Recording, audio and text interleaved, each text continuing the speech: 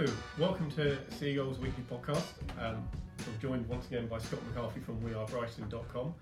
There's a lot to talk about this week. Obviously we've got a Chelsea game tonight, we've got Man City in the FA Cup semi-final on Saturday. But first I think we need to talk about the weekend that's just gone, which was obviously the Southampton game.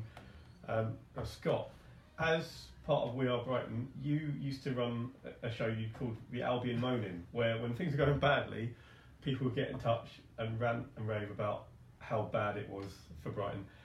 Did you get flashbacks to that on the weekend? Yeah, from a sort of sadist point of view, it was quite good, wasn't it? We had talked about reviving the show recently. The way things are going, I think there's definitely a market for it, if I wasn't worried about the hefty legal bills which would follow. But yeah, it was terrible, wasn't it? Why was it so bad? Because I'll be honest, until this weekend, I've never chosen to leave the game before the end. And I was so confident that we had no hope of getting in, I just left it on 90 minutes. Yeah. Didn't even bother waiting for a stoppage time. It's just been rubbish for months now, isn't it, if we're being honest? I mean...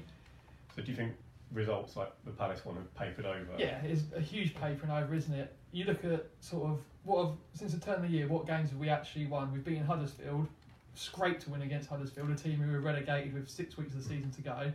We've then gone to Palace, which I think you can discount because form, league tables, all that stuff goes out the window for Derby. We've then gone to Millwall, and it's only an absolutely catastrophic error, like the worst goalkeeping error you'll ever see from a professional, that has salvaged us a draw against a team that are in the bottom four of the Championship. If you take those results out, it's dreadful. Is it tactics? Because obviously at the start of the turn of the year we switched to Murray looks so isolated. Do you think that's why we've not really looked particularly great? Yeah, the tactics don't help, do they? 4-3-3 is just, I think quite a lot of us picked up on it very early on. It's a bit of a shambles when you're trying to play that way and your striker's a bloke who throws on crosses into the box. I mean, you saw on Saturday, every time the ball came forward in the air, Murray's winning the flick on, there's no one there to get it. If he's got the beating of two centre-backs in the air, why on earth aren't we, getting the ball wide to normal wingers, traditional wingers, and delivering crosses in? It just doesn't work. Ian's joined us, by the way. Yes, so he has. Good afternoon, Ian. Greetings, gentlemen.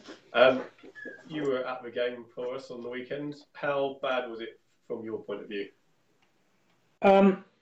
Well, I've written down awful here on my notes for... Very polite of you. Today, but yeah, I mean, it doesn't really even begin to cover it, does it? I mean, from a personal perspective, for us to deliver a performance like that when we're playing the team from the city where I live is horrendous. And the text messages started coming in at about 2 minutes after the final whistle with all kinds of messages on that. It was just awful to see that lack of desire in a game that is so important. I mean, forget about my feelings about the game, but a game that is so important to both clubs, for the team at home in front of 30,000 people, to come out with that that perceived lack of desire is unbelievable, really. Yeah, you say no desire. There was no real movement, no tempo. How do you think the midfield did? Because it felt like every time David Cropper or Dale Stephens getting on the ball, they were basically at left back. The midfield were terrible, weren't they? And I think you can tell when it's going to be a bad day for Brighton when David Cropper's one of the best midfielders I've ever seen play for us, and he looked like an absolute cart horse. The ball's flying out of play. He couldn't find a blue and white shirt. If the performance levels are affecting a player that good, you've got trouble. Stephens was just, I don't know what was going on there. And Basuma had a good first half, but then everyone's saying, he should be starting, he's our best player. But the reason Hughton doesn't start him is because he's so raw. He's got so much learning to do, and you saw that with the way he just gave away the ball for what ultimately led to the goal. I mean, if that's Pascal Gross playing there, or even Kyle, that ball's not given away, and we're not losing the game 1-0. Yeah. Did anyone play well for you? Well, I think Basuma had a couple of good moments early in the game. I think Johanna Batch had a couple of good moments early in the game, but apart from that, not really. I mean, obviously you could point to maybe Montoya's shot that smashed against the bar, but we seem to me that, I mean, presumably when Chris Hughton's sorting out all these tactical decisions for the game, he gets the players to walk through the moves in training. The trouble is, we were walking through those moves in a match situation, and we've seen it so many times this season. We get completely torn apart by teams that they don't even necessarily have to play all that well. They just need to play with a bit of pace and a bit of purpose, and they arrive at the edge of our penalty area with 3 or 4 players over. So, I mean, I think you could point to a couple of moments for a couple of players, but apart from that, no, hopeless. Fair enough. That's very succinct at the end. Do you think there's any merit in suggestions from a couple of players that maybe a draw would have been deserved? Because it didn't look like they were ever going to get past Southampton. It was so easy for them. No, I don't think a draw was deserved. If the boot was on the other foot and I was a Southampton fan, and that was a draw, I'd be thinking, do you know what, that was a real opportunity for us to get 3 points that we've blown here, because they were the better side. Redmond was the best player on the pitch. And I know Ian just talked about the players who stood out, but for me, the 2 best Brighton players were Bernardo and Montoya. Yeah. So when you're playing a side that's below you in the table and your 2 best players are your fullbacks, then no, you don't deserve anything from the game. Yeah, if you're watching, welcome, get involved. Let us know what you thought of the game. I'm going to guess it wasn't particularly positive. After the game and after recent performances, whenever we've not got a result lately, it feels like there's a small but vocal minority that's steadily starting to grow slightly of fans that are of the Hughton out mindset, because they just don't see any real improvement or don't see that he will take us on to the next step at all. Do you think that they are justified at all? Do you agree? I think they're justified, yeah. And do I agree? Probably not, because the issue we've got is that it seems to a lot of people it's very black and white. You know, people say, oh, Hughton's not doing this, and they'll turn around to you and go, well, why do you want him sacked? But you can, like, I'm consider and say the last 3 months have been very, very poor. It's not been good enough to watch.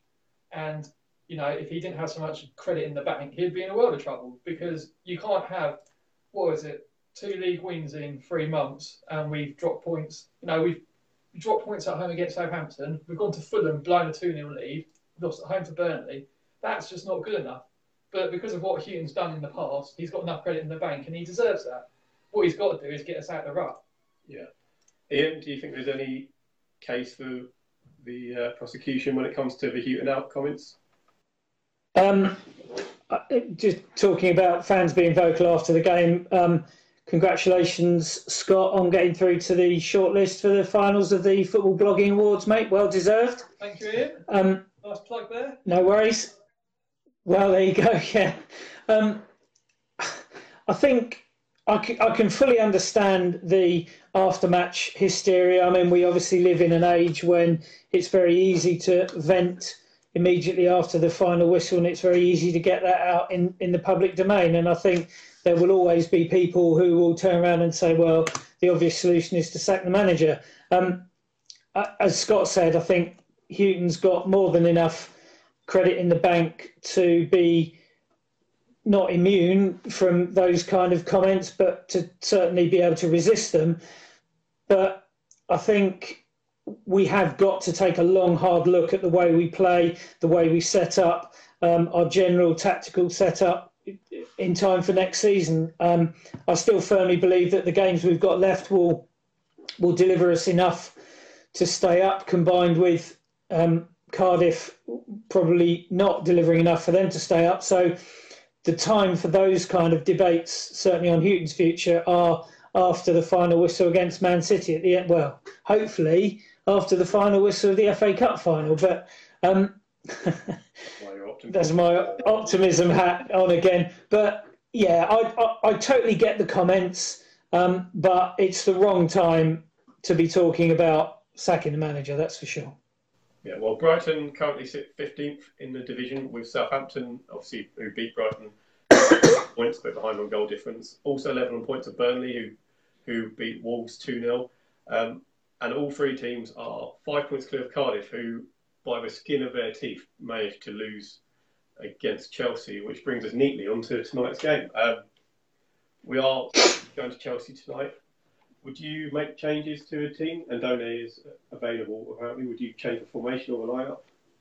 It's a tough one, isn't it? Because if it was a home game against a side we should be beating, you'd be saying, right, he's got to change it. You know, you can't not change what happened on a Saturday. But ironically, the sort of performance we gave on Saturday is exactly the sort of performance we need to give tonight. We need to be tight. We don't want to show too much ambition because they'll turn you over otherwise. So maybe stick with the same lineup, give them another chance. Not sure really, but then you also got to think about what you do on Saturday, and I'm sure we'll come on to that because playing Glenn Murray up front against Manchester City, no matter which way you play, isn't going to work because you've got to sort of look to hit him on the counter. You need pace up there, and he just doesn't deliver that, unfortunately, even if he is, for me, our best striker.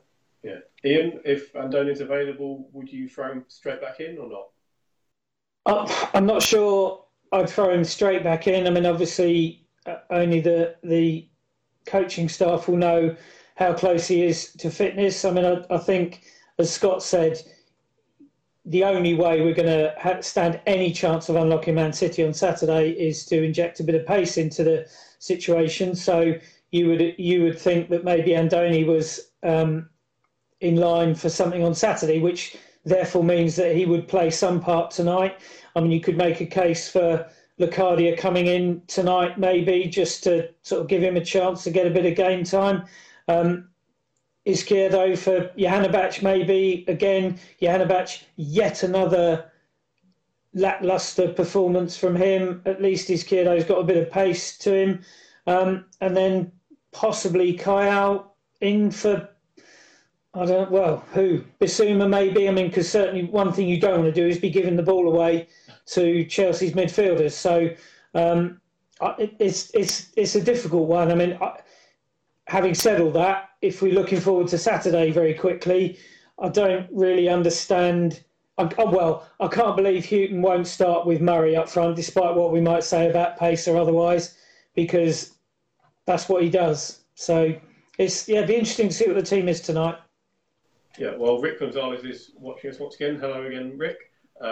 He says Andone to get 20 minutes tonight and start on Saturday, which I think is probably what will happen.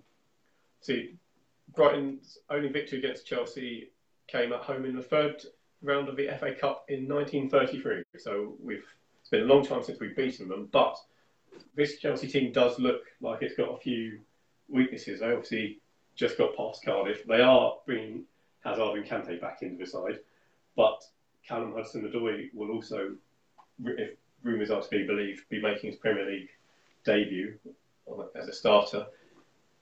Is there a weakness there with him defensively? We saw him for England being berated a little bit by his right back for not tracking a runner. Yeah, I guess there is a weakness, but then you've got to ask yourself, if you're going to play a player who can't defend, this is the game to do it because we're not going to attack. It's perfect for him. But if this was sort of, the start of the season, October, November time, I'd think, no, we've actually got a chance here. We're going to Stamford Bridge against a side who openly hate their own manager, who are in absolutely atrocious form and struggling to hang on to Champions League place. This is a chance to pick up points, but the way we're playing at the minute, you just think, oh God, I hope it's not sort of 4 or 5-0, don't you? Yeah. Ian, do you see a way we can beat Chelsea tonight? And there's certainly a way we can beat Chelsea. Whether or not we're capable of actually delivering that is another matter. I mean, we've talked pretty much on every single one of these podcasts throughout the season about the need for more pace, and it's all very well having Locadia or Andone buzzing away up front, but if we haven't got the pace to support them, then what's the point? I mean, we spent so much time on Saturday kind of ambling our way out of defence, and it's not good enough. So, yeah, they're beatable, but by the same token, they're just as likely to turn in a performance and beat us 5-0. That's the kind of weirdness around Chelsea at the moment. On paper, they should be challenging right at the top of the Premier League.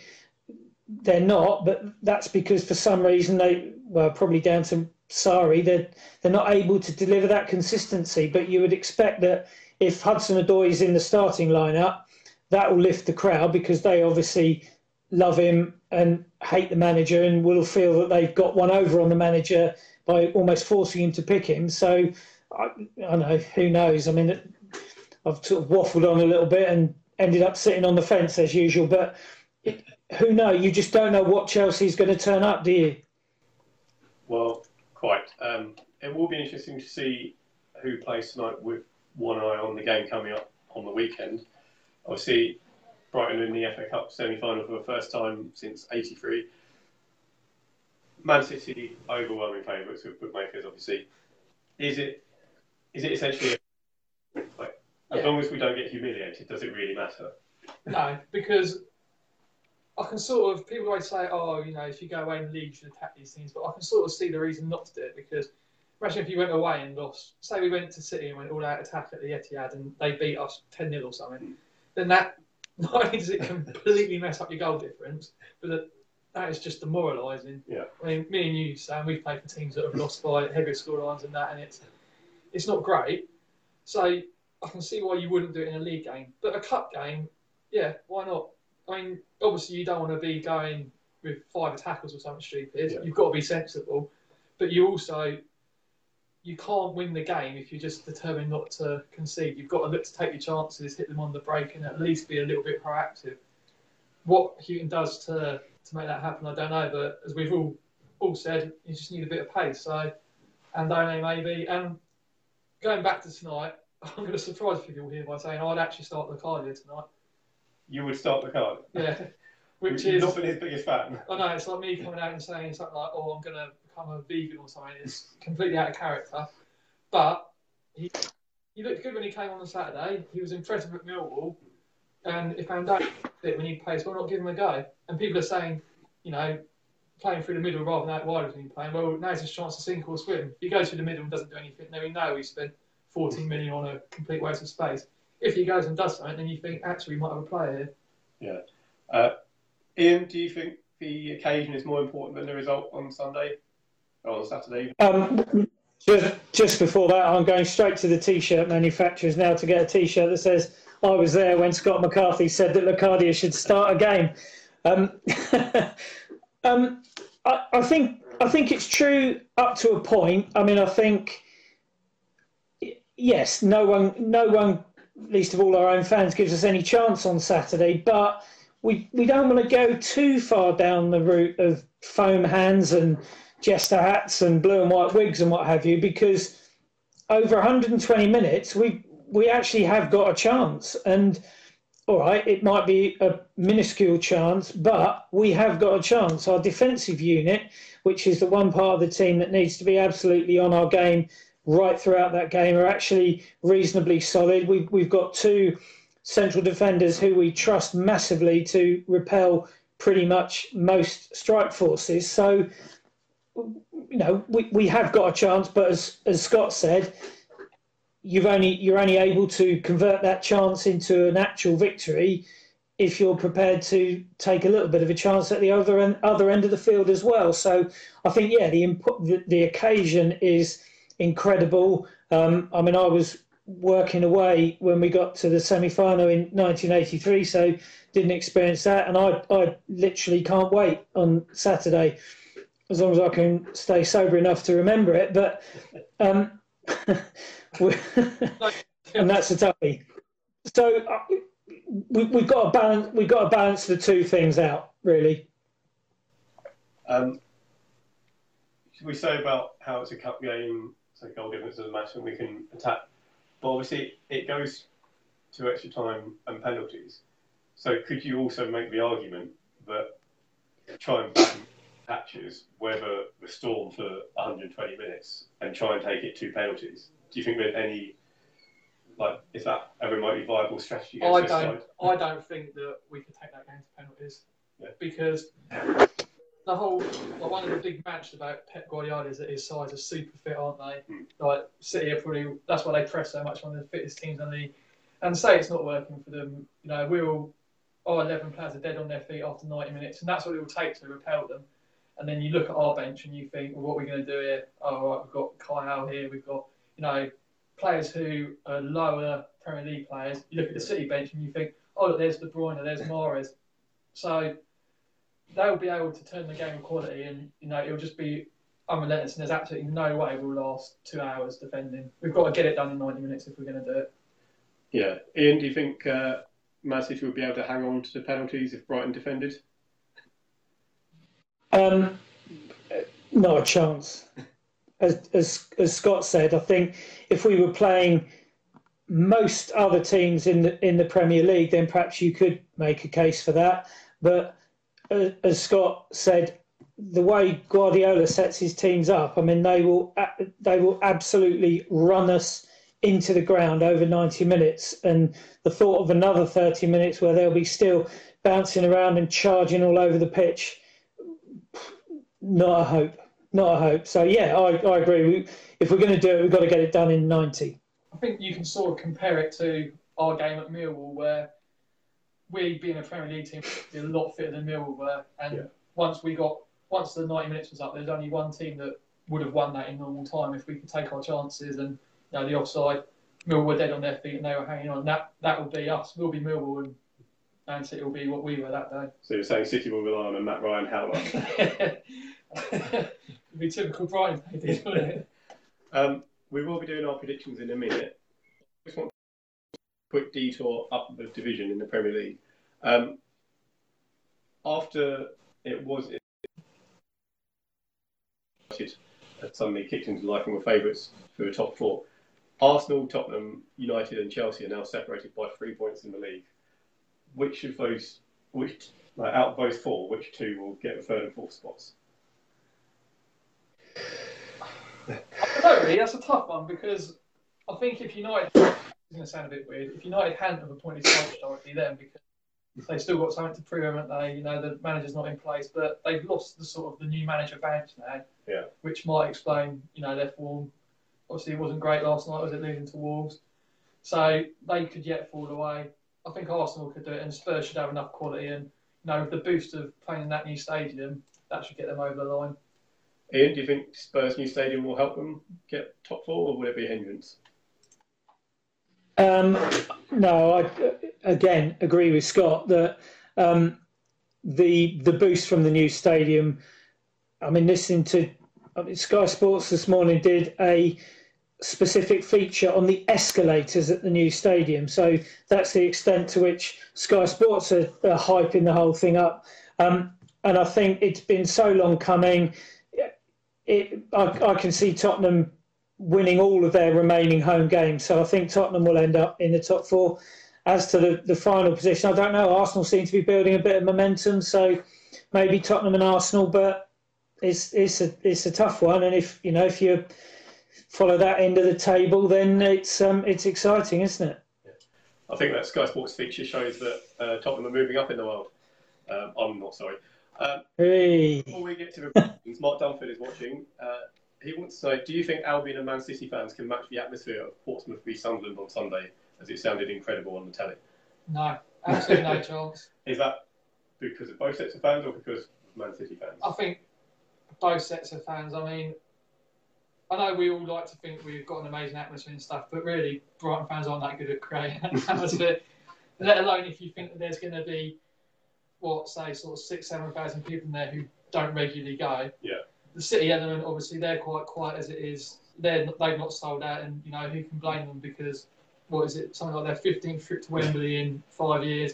You can't get back to Manchester after because of the stupid kick-off time.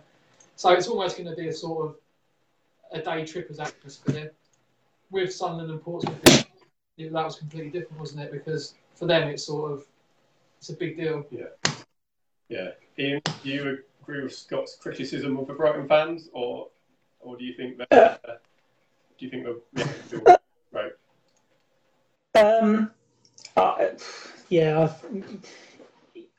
You can probably count on the fingers of one hand the electric atmospheres they've been at the Amex since it opened. And much as I'm not a huge fan of Portsmouth Football Club, you've got to take your hat off to the noise that their fans make, even though there's less than 20,000 of them in there every week. So I think we'll be hard pressed to create this kind of seething cauldron of noise that we would all love to see. I mean, if it does happen like that, then fantastic. But I'm kind of not holding my breath. But yeah, I mean, the occasion was completely different on Sunday with two fallen giants, if you like, of the game, looking to sort of show that they're still sort of chirping away in the background. But yeah, we'll see. I mean, we'll all have a good day, won't we? And see what happens. I think the other thing about the atmosphere at Wembley is obviously I go quite regularly, and it's just a terrible ground to try and create an atmosphere. The acoustics not great. No, it's just awful. I can count on two hands the times it's been good for an England game. One is when Scotland are in town, which is understandable because you've got like 8,000 of them and they're all completely insane. The other was when Poland played against England, and that's purely because there must have been about 40,000 Poles in there that day as well.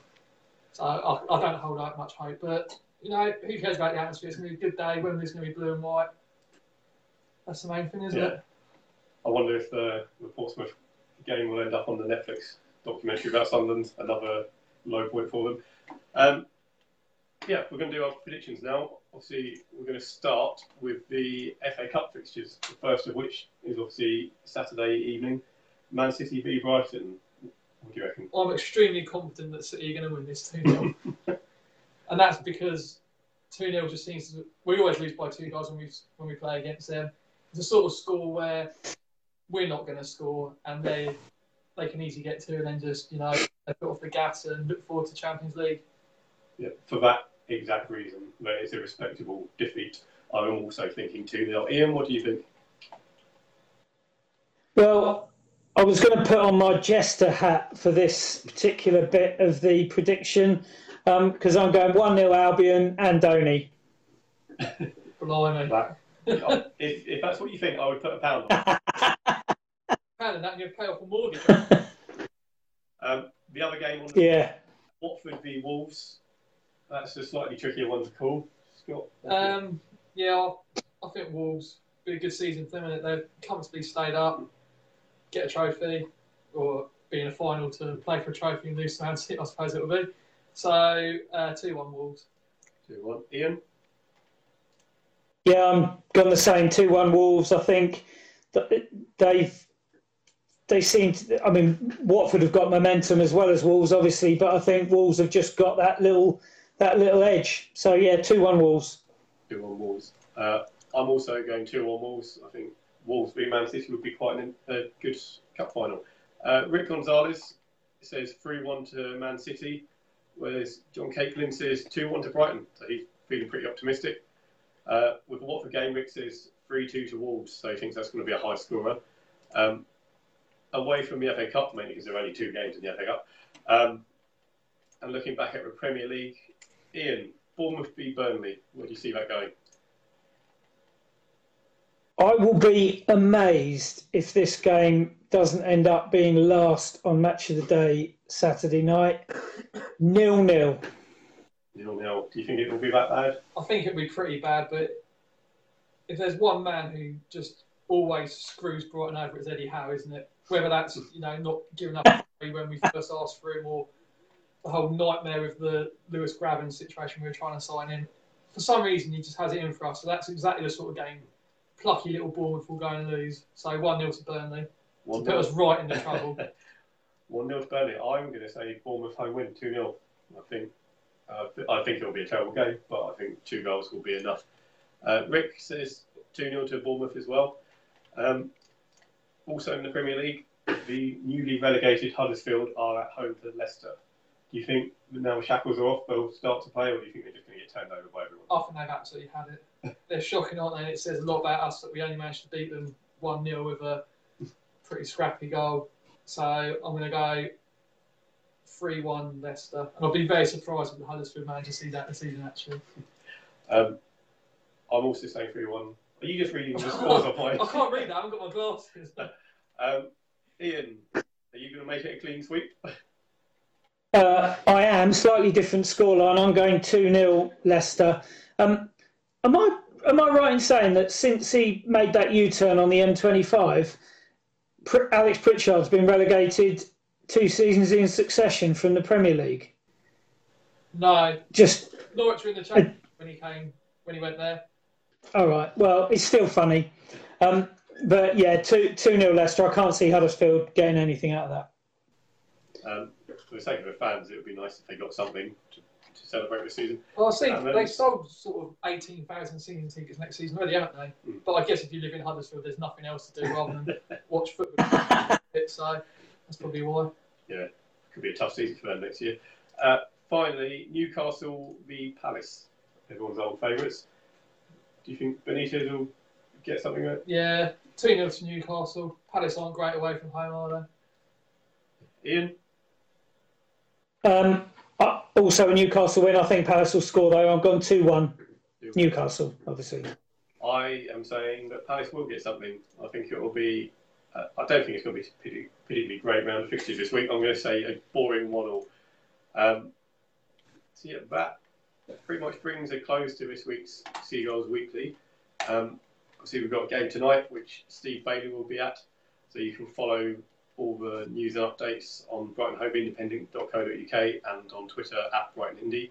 And also all the build-up in the day and before the games on Saturday, and all the fallout from Brighton's dramatic late win against Man City. Before we leave, Rick Gonzalez says 3-0 to Newcastle. So don't have much hope for Palace. So Scott from wearebrighton.com, thank you very much for coming in. Ian from seagullsprograms.co.uk, thank you very much for dialing in. Pleasure. Rob Lloyd says Newcastle 0, Palace 1, and in brackets Speroni. Speroni scores, you definitely want to put a pound on that. But until next week, thank you very much for watching, and we'll see you then. Goodbye.